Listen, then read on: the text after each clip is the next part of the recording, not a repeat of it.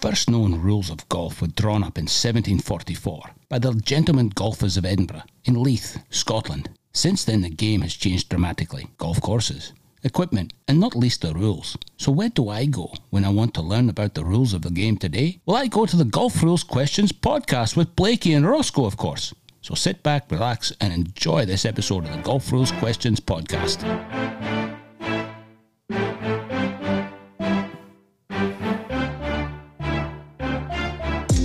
First known rules of golf were drawn up in 1744 by the Gentlemen Golfers of Edinburgh in Leith, Scotland. Since then the game has changed dramatically. Golf courses, equipment, and not least the rules. So where do I go when I want to learn about the rules of the game today? Well, I go to the Golf Rules Questions podcast with Blakey and Roscoe, of course. So sit back, relax, and enjoy this episode of the Golf Rules Questions podcast.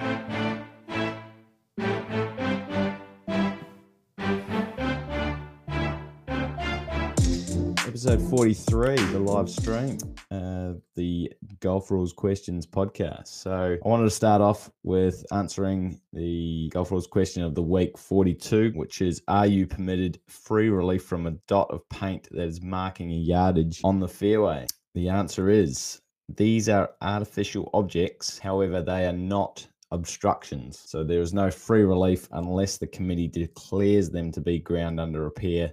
Local rule F21. Where did I get that question from? I got that one straight out of the definitions. So in the definition section of obstructions, there's an interpretation about paint dots, paint on the ground. So welcome to episode 43. We've just started with the Golf Rules question of the week 42. Welcome back, everyone. Hope you enjoyed last week's live stream. Or if you didn't catch the live stream, the recording, or even just if you listened on the podcast, which I uploaded, I think Saturday. So I'll be doing the same again this Saturday. If you prefer to listen to the podcast rather than watch the live stream or watch the recording on YouTube. Now, you're more than welcome to ask any questions you may have. There's the chat function in YouTube. But just wanted to thank everyone for the well wishes since hearing that I had left Golf Australia. I do have another job now, so don't stress.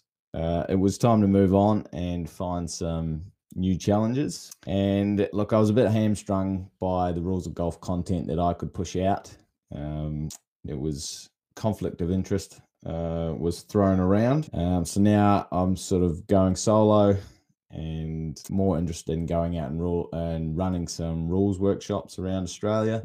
So if you're interested or know of a club that would like a rules of golf workshop, even online, let me know. Shout out. The ones in person are probably, you learn a lot more, especially the practical sessions. So doing one in a classroom is great. But the practical sessions out in the golf course, we really learn. But during this time of lockdown, just getting anything, any assistance, I can take you through one of those. Right now, as I said last week, we had a fair few videos that we'd pumped out, so we're just catching up on those. We did 4 last week. We're going to do 3 today. This one here that I've put up about 5 weeks ago was a PGA Tour from the archive. Jason Dufner Duffs his putt. Pretty good pun there, the old Duff. He was playing with Dustin Johnson in a 4-ball type event. Morning phrase. Just see your message there. Dustin and Jason Dufner were playing in a 4-ball type event. He set up to hit his putt and his putter slipped. Whether he let go or whatever, I don't know. But his putter slipped, hit the ball and caused it to move. Now, back then, as I said, this was a tour vault or an archive. Back then, that was a penalty of 1 stroke, and then you'd have to replace the ball. Now, because it was a 4-ball, Dustin had actually putted it up to a foot, marked his ball, movement away, and so he just replaced his ball, tapped it in for a similar situation from a tour vault on the LPGA tour on Facebook this week. And I had a lot of people saying that's not a penalty anymore. I wasn't sure whether they just couldn't see that the ball wasn't on the green, or they truly believe that there's no penalty if you accidentally cause your ball to move. So the ball wasn't on the green, it was on the fringe, which is the general area. The general area includes fairway and fairway and rough. Okay, so she was just off the putting green, and she caused her ball to move in a sort of, it did kind of look like a stroke, but it wasn't. It was part of her pre-shot routine, and she knew it straight away, and she was leading at the time. So she got the 1-stroke penalty and had to replace her ball. It would still be a 1-stroke penalty in replacing the ball today. But as we said with Duff, if that situation happened today, there would be no penalty and he'd just replace his ball. Morning, Adrian. Or late evening for you too. Not quite midnight over there in the UK. Right, second ruling. John Rahm's ball moved on the green at the Open Championship. So the Open was about 5 weeks ago. Unlike Dufner's situation, Rahm's ball was moved by the wind gravity. Now, usually you would play the ball as it lies when it has been moved by wind, or what we call natural forces. But under Rule 13.1D, because Rahm had already lifted and replaced his ball, of course, marking it first, he was required to move it back. If he had not lifted and replaced it, he would just play it as it lies. So it's a specific situation for a ball on the green. If it is moved at all, needs to be determined whether you had already lifted and replaced the ball. And I say, of course, marking it first. 13.1D doesn't actually say marking, lifting, and replacing. It just says lifting and replacing. But if you don't mark it, then you're going to incur a 1-stroke penalty if you just pick it up without marking it on the green. That's the specific situation when it's on the green and it's caused to move. If you've already lifted and replaced it, it owns that spot. So being moved by gravity or wind, water, it needs to be replaced. Being moved by an animal, by yourself, accidentally, deliberately, that wasn't part of a stroke, then you just replace the ball. We have another one at the Open Championship. You can go and watch all of these videos over at my YouTube. Subscribe. I think I've got this new join function there too. So if you want to sign up for a membership for the price of a cup of coffee a week, you can be a member of the Golf Rules Questions YouTube, and you get a few little. It's only really small. Benefits out of that for the price of a cup of coffee, but there are further benefits if you go up the levels. Now, getting back to Rory McIlroy at the Open Championship, he hit his ball next to a massive television. This TV, of course, was showing the leaderboard and players out on the golf course. Because Rory had interference to both his line of play and line of sight from the TV, he was permitted to take free relief under local rule F43, temporary immovable obstructions. Okay. This is not a common local rule in clubland, but certainly on every PGA Tour, LPGA Tour event, and European Tour event, there are temporary immovable obstructions, and a lot of other professional tours as well would have immovable obstructions, such as TV towers, grandstands. The spectator roping is usually just movable obstruction, as are spectator signs. What else? TV cables are movable obstructions, unless they're in the ground. Then it's a GUR situation. I think I've covered it. TV towers, or leaderboards that aren't televisions. There's probably a few more. So because his ball was in the general area, he would get relief, or his relief area had to be in the general area. Now, TIOs, because they're uncommon, people don't quite understand how they work, which is fair enough. Basically, you've got a TIO, and then you get to add a club length onto that edge, or it's usually the nearest edge, but some local rules change it. Some committees change it so that it says you can choose either side.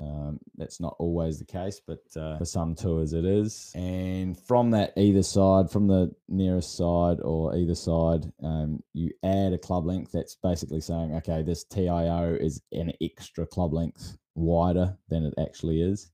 And from that extra club length, you get to drop within a club length. Okay, so the common saying is, more than one, less than two.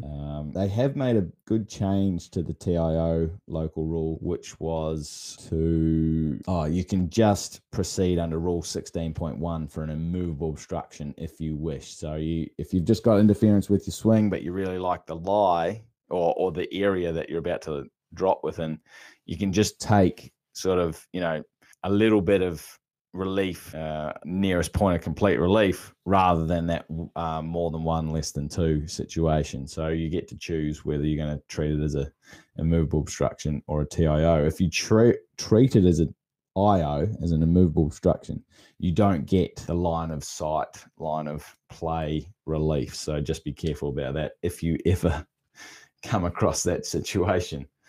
Or more likely, if you're going to be refereeing in that kind of situation. Now, that was the three rulings from... I need to get Roscoe back so I draw it out. But that was the three rulings that I wanted to talk about this week. Next off, we have the IVORs from last week. I kind of re-listened to myself, and there were... I couldn't throw out the words... I needed a dictionary or a thesaurus in front of me. I had a few people telling me pedantic was the word I was missing, which is thank you very much. I always get a little bit tongue-tied. But I had two massive IVORs last week. Massive. They were massive, like seriously massive. The fact that I kept saying D7 for when Bubba replaced his club rather than G9, which it is the correct local rule. Afterwards, when I found that out, that made me go all red. But yeah, G9 is what a committee can adopt for replacing your club. D7 is that new local rule that a club can bring in if a player's ball after a putt on the... It's like a modification of rule 11.1. After a putt or a shot on the green, if it hits a player, hits a club that they just used, or an animal also known as a loose impediment, such as an ant or a worm, D7, if the D7 is adopted, then you don't cancel the stroke. The stroke is not cancelled, you just play on as it lies. So big IVOR there. And the other one was the lovely picture behind me of the Dunes golf course down on the Mornington Peninsula, was designed by Tony Cashmore, not Tom Doak, as I had mentioned, which was a shocker there. And now we get into Golf Rules Question of the Week, episode 43. Here we go. 16 minutes in, I'm already getting into the Golf Rules Question of the Week. In agreeance, this is number 43. In agreeance, a player and their opponent stop their match due to the weather conditions. They agree to return the next day and start at 8 a.m. Firstly, is this permitted? Are a player and their opponent permitted to agree to stop their match due to the weather condition? And secondly, do they continue from where they stopped, or do they restart their match from hole one? No guessing on the chat, guys. You can send me a message about that one. It was GRQOTW 43. In agreement, a player and their opponent stop their match due to the weather conditions. They agree to return the next day and start at 8 a.m. Is that permissible? And do they continue from where they stopped, or do they restart their match from hole one? Right, that was 43, 17 minutes. Bang. Nice and early start to the morning, or late finish to the evening for some. Right, let's turn it over to questions. So if you've got any questions, fire away with the live chat. So I've got Justin Wright. Can you rotate or align a ball without marking it after lifting your marker? Great question. Great question, Justin. No. The answer is no. Can you rotate? If you want to touch your ball, it must be marked. And then, are you allowed to mark it and touch it in the first place? So if you're in the fairway, you're less likely to be allowed to touch your ball. But let's say you're on the green, which is, I'm assuming that is where you mean. If you take as soon as you take the marker away, you would not be permitted to touch your ball. So that would be under rule 9.4. Okay. Any other questions? Everyone's a bit quiet this week. So I guess this is the part where I learn how to pad it out for anyone else who wants to speak up. I hope everyone has enjoyed this quick little Golf Rules Questions 43. It's no longer the 40, 50 an hour time that it used to be, but hopefully you learnt enough to take away, or if you have further questions, don't hesitate to ask me. So hopefully that answered your question, Justin. Whoever has the answer for episode 43, GRQOTW, email it through to me. And also, I should mention that I just sent out the Drop Zone episode 2 this morning. So that's a newsletter that I'm doing weekly, just a fun little newsletter, not too much to it. And so hopefully if you didn't get that, send me an email, golfrules.questions@gmail.com, and I'll sign you up, or just go to my website and should be able to sign up there, but I'll just go and check that out. But the Drop Zone, quick little newsletter detailing fun little rule, and there we go. That is Golf Rules Questions Podcast 43. Yeah, Adrian, get some questions ready for me next time. That's a great idea. I'm not even sure. I like this time slot, but I might try some different time slots. You might be asleep.